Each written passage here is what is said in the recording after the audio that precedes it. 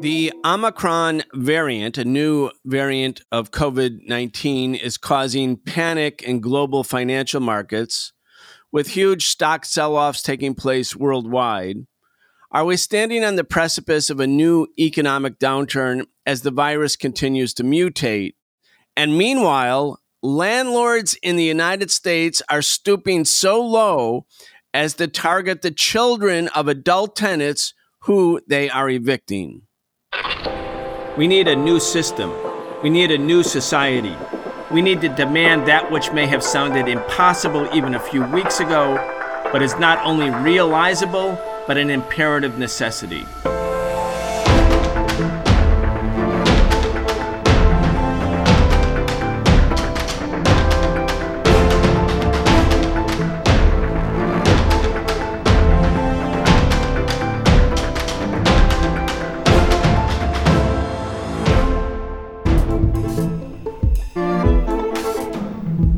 Deepening unemployment, a looming wave of evictions, massive and widening inequality, there's no denying it. Capitalism is in crisis, and capitalism is the crisis.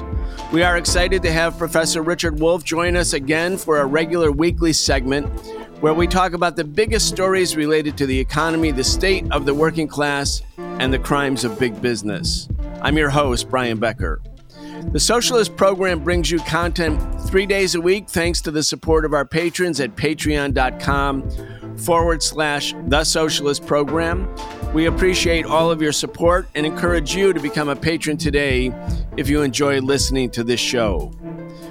Richard Wolff is the co-founder of the organization Democracy at Work and the author of many books, the latest being The Sickness is the System: When Capitalism Fails to Save Us from Pandemics or Itself. And a new hard copy edition of Professor Wolff's book, Understanding Marxism, has been released, which features a new, lengthy introduction which strengthens the case for why Marxism is worth understanding. You can check out all of his work at rdwolff.com. That's rdwolff.com. Professor Wolff, welcome back. Thank you, Brian. Glad to be here. Well, we have a couple stories. I do want to talk about the impact. It's not simply the new variant of COVID-19. There's also announcements by the Federal Reserve, Jerome Powell, that inflation is indeed real and that the government plans to perhaps quickly move away from quantitative easing. As we record this show on Tuesday afternoon, the stock market again today tumbled. It lost in the morning about 800 points. On Friday, it had the biggest loss of any day in 2021. It recovered on Monday, though, again, down Tuesday. Who knows? I mean, it goes up, it goes down. Turbulence, though, is an indicator of an underlying sense of certainly unease by the big investors, which, of course, are the biggest banks, the biggest corporations, the very, very rich. Anyway, what's your take on that? And then I do want to talk about this remarkable story. We'll do that afterwards, about landlords in the United States putting children's names on eviction notices that impact their lives going forward. But let's start with the turbulence in the financial markets. Yes, well, the way to understand that turbulence, the stock market gyrating both here in the United States and to a considerable extent in stock markets around the world, that's a recognition of the business community that I want to make sure everyone else understands.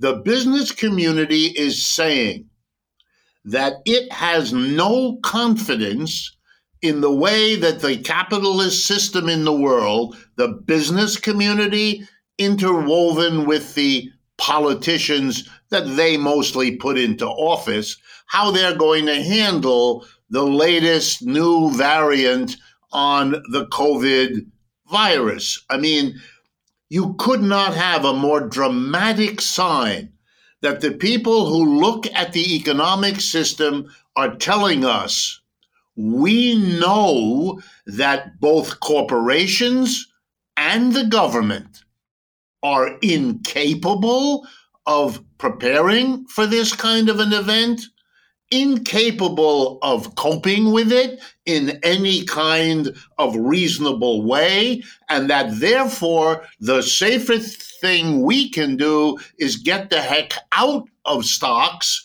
stop investing in large corporations, sell whatever it is you own in them, because there's going to be a lot of suffering, a lot of lost business, a lot of shutdowns, or at least there's no reason to be confident that that will not happen. And unless you're therefore willing to risk your money, sell your stocks. That's the message. So I think we should all listen to these folks and understand that what scares them should also scare us if we hadn't figured it out already. So let's look at what the economics, at least, are of this. First, interesting that the new dangerous variant happens in Africa. Why?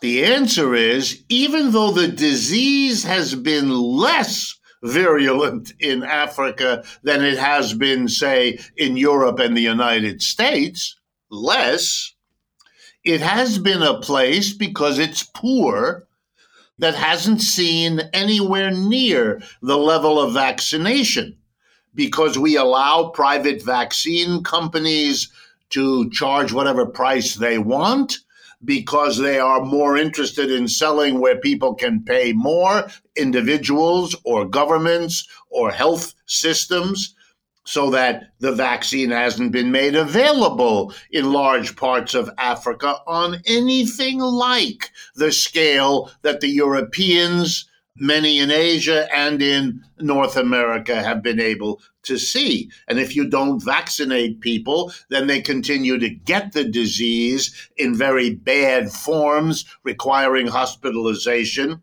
And that is a fertile place in which the disease can find new forms. And that's exactly what the Omicron variant is. It's a new form.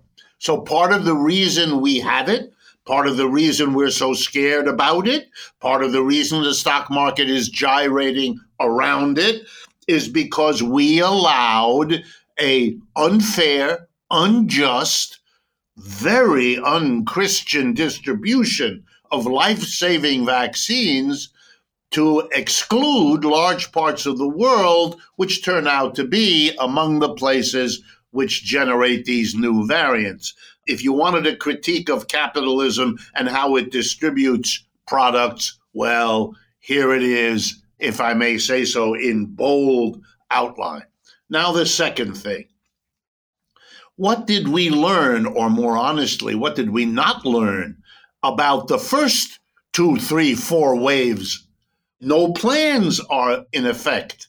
What is going to be done? Everyone is running around like the proverbial chicken without their head anymore. Oh, a new variant. It's being dealt with as if this were the first time around, as if we just hadn't had 2 years of this viral pandemic.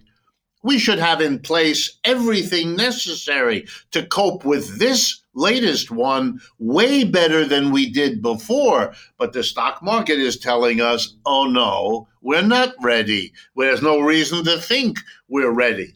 And indeed, if you look at the resistance to vaccination in the United States, if you look at resistance to wearing masks and to going through the other proven safety mechanisms that save individuals, if not from the flu itself, well, then at least from the hospitalization or the risk of dying. So we haven't solved that social problem, and therefore we are that much more vulnerable to whatever this new variant is. And are we going to be held hostage again by the pharmaceutical companies? Are they going to demand huge sales to the government before they've even invested in the vaccines we may need?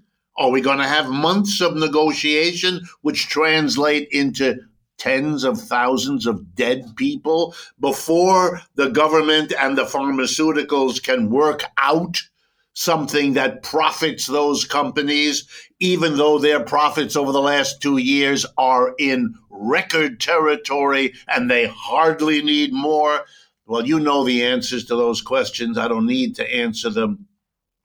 We are a system that is demonstrating to the world its incapacity to do something as fundamental as protect the public health. You didn't handle, the capitalist system. You didn't handle this crisis very well. I don't want to remind everyone, but it's important to understand that the most powerful capitalist country in the world, the United States, which has 4.5% of the world's population, has already suffered somewhere around 16% of the world's deaths from COVID. A very rich country with a very well-developed medical system has demonstrated to us that it cannot do the job. Capitalism isn't equipped to handle this system. Countries with much less of a developed capitalist wealth system, with a much less developed medical care system, have done way better. I'll pick just one because the statistics are in my mind. The little country of Cuba, a so-called enemy of the United States, has done some remarkable things with its economic system, which isn't particularly capitalist. Number one, they've developed their own vaccines without a big private pharmaceutical company. They did it on their own. And it's the Sobibor. And if you have 3 shots of it, that's the normal routine, 3 consecutive shots, it's 92% effective. You don't go to the hospital and you don't die. And how do we know? Because in Cuba, the rate of people dying from COVID is 1/3 on a per person basis of what it is in the United States. A poor country, 11, 12 million people, versus the richest capitalist country, and they do a way better job across the board with no private profit pharmaceuticals, no big, powerful, rich country, a poor country embargoed by the United States. This is a sign of failure on a scale which means we really ought to learn that the most important lesson of this new Omicron variant and of this entire awful experience with COVID-19 is that we have a system we should long ago have challenged, long ago have criticized, and long ago have put aside for better systems, because this one simply doesn't do the job that any economic system would have to do to find people loyal to it. I couldn't agree more. And of course, COVID-19, as terrible as it is, was foreseeable. We've had other mass infectious disease outbreaks in the last 20 years.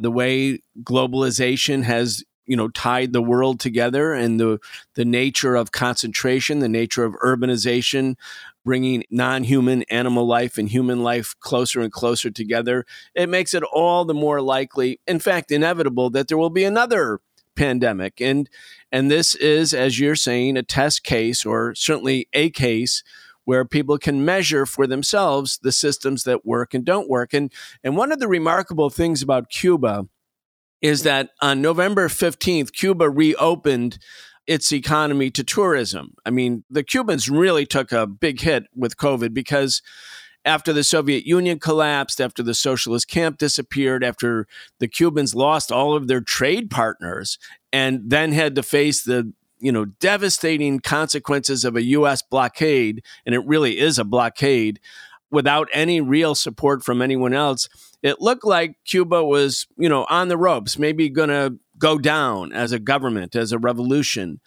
And yet they survived somehow. They had to retreat in some ways.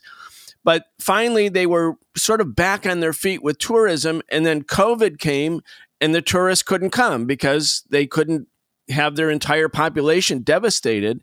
So on November 15th, the day that tourism was supposed to resume, and by that date, the Cubans had said, we're going to vaccinate with our own vaccine, as you rightly said. We're going to vaccinate every Cuban 2 years old and up. And they did that by November 15th. Every Cuban is vaccinated 2 years old and up. And then the U.S. concentrated all of its attention on trying to stage CIA-supported, USAID-supported, NED-supported demonstrations in Cuba on November 15th to disrupt Cuba's ability to reopen its own economy. Really something. And then you think about China, another system. Again, we don't have to say China's the model or Cuba's the model, but it's a different model. I mean, the per capita income in China is $9,700 compared to the U.S. That's quite poor, still a poor developing country. But in Hubei province, where we first learned of COVID, a province of 70 million people, or Wuhan, the capital with 12 million people, they locked the province down completely for 76 days, but nobody lost their job. Nobody lost their business. Nobody went hungry. Mass organizations came and brought food to the people's homes. Doctors and nurses mobilized around the country. It wasn't simply the government. It was a real full-scale mobilization of the people, government directed, but it was many, many mass organizations. And now we have, Hubei is open for business and open for recreation. Families are picnicking. I mean, it really shows that this was not necessary. What's happened to the American people was indeed the byproduct of a system that has failed. It didn't fail when it came to the stock market. That came right back, but it certainly failed the people. The Chinese example is worth a moment as well. And like you, this is not an endorsement of this or that policy of the Chinese government or how they do or do not treat their people. That's another matter, important matter, but that's not what I want to talk about. I want to talk about how that system handled COVID-19 and how it is now gearing up to handle this new variant that everyone is frightened about. China has 1.3, 1.4 billion people. That means it has over 4 times the population of the United States. We have now suffered over 750,000, if my numbers are correct, and they're at least very close, 750,000 dead American citizens from this 2 years of virus. And the number of deaths in China, who has 4 times the number of people we have, is around 4,800, according to the Johns Hopkins University that keeps track of the numbers in the different parts of the world. Our country, 750,000. There is no contest here. There is no competition here. There's a winner and a tragic loser. And everyone who pays even the slightest attention knows which is which. And the lesson from that, you can suppress, which is being done here in the United States. You can minimize it, but it will out sooner or later. The internet is an easy place to verify all these numbers. I invite anyone listening, do that, check it out, compare the U.S. record to the People's Republic of China, or for that matter, any other country. All of that's been done for you. It's right out there if you care enough to look at it. And I want to put it in historical perspective. Back in the 13th, 14th century, that's a long time ago, there was an unspeakable pandemic. It wasn't viral. It was a different kind of problem. It got a very famous name because it killed so many millions and millions of Europeans. It was called the Black Death. It was a bacteria, if my information is correct, carried by insects that lived on rats. And as the rats spread everywhere, they spread this disease, which killed somewhat in the area of 1/3 of the citizens of Europe. Why do I tell you this? Because the system in place then was called feudalism. It wasn't employers hiring employees, that's capitalism. It was lords and serfs locked into a relationship in which the serfs did all the work and they delivered rents to the landlords who lived in those beautiful chateaus and castles that some of us have visited if we've had the good luck to go to Europe and visited the France and Germany and Italy and so on, where they have these things preserved. It was the end of feudalism. It took centuries to pass out of existence, but feudalism never recovered. It was shaken to its core by the spectacle. The 2/3 of the people who survived the Black Death understood that the system they had lived in was incapable of protecting their health, their very lives. And they changed their attitude to that system. They became not only its victims, but out of their victimhood, they became critics. And that combination of victimization and criticism, that is the end of every system. And we're living now through capitalism's equivalent experience of what the Black Death was to European feudalism.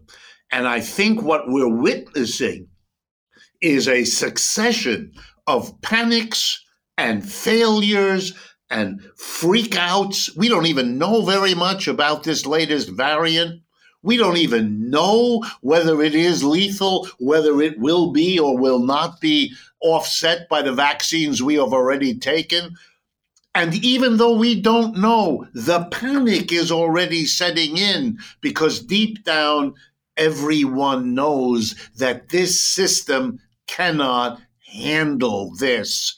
And that is a statement about a system that we should think long and hard about because it suggests that we are in for a very bumpy ride heading out because the system we're used to is fading. Richard, of course, like everyone else in the world, we're going to continue to follow this story. Again, as we pre-record our show today, the stock market is down. Again, by tomorrow, it may be up. We don't know. I heard a joke, and maybe it's not a joke, and certainly you would have heard it yourself being an economist, but I heard someone say economic forecasting was created simply to make astrology look credible. That's right. Right, yes. There are 1,000 such jokes, by the way, because of the truth of it, which is no one can predict the future. That's a joke. Anyone who tells you that they can do that is a person to whom you should stop paying any attention. And that goes for me too. If you ever hear me confidently telling you what's going to happen 3 months from now, let alone 3 years, you should turn me off. I mean, go play tennis or do something else because it's silly. Everybody who thinks for a minute knows. Here's the problem, just so you understand. The big bucks in doing economics is to do exactly what you can't do. For example, I have been offered in my life more than a few times jobs working for big companies. In fact, the very first job, I don't mind mentioning it to you, my very first job offer when I was finishing my degree at Yale, because if you're finishing your degree at Yale, this sort of thing happens to you because it's Yale. I got a job offer from the Exxon Corporation, the oil company. What did they want me to do? They wanted me to work on a team, they said, when they recruited me, that would predict the oil market going forward in order for them to be well advised about where to invest their pipeline systems, their shipping systems, and all the rest of their investment portfolio. What would the market be like? Where would there be the demand for oil? And so forth and so on. So I was offered an amount of money.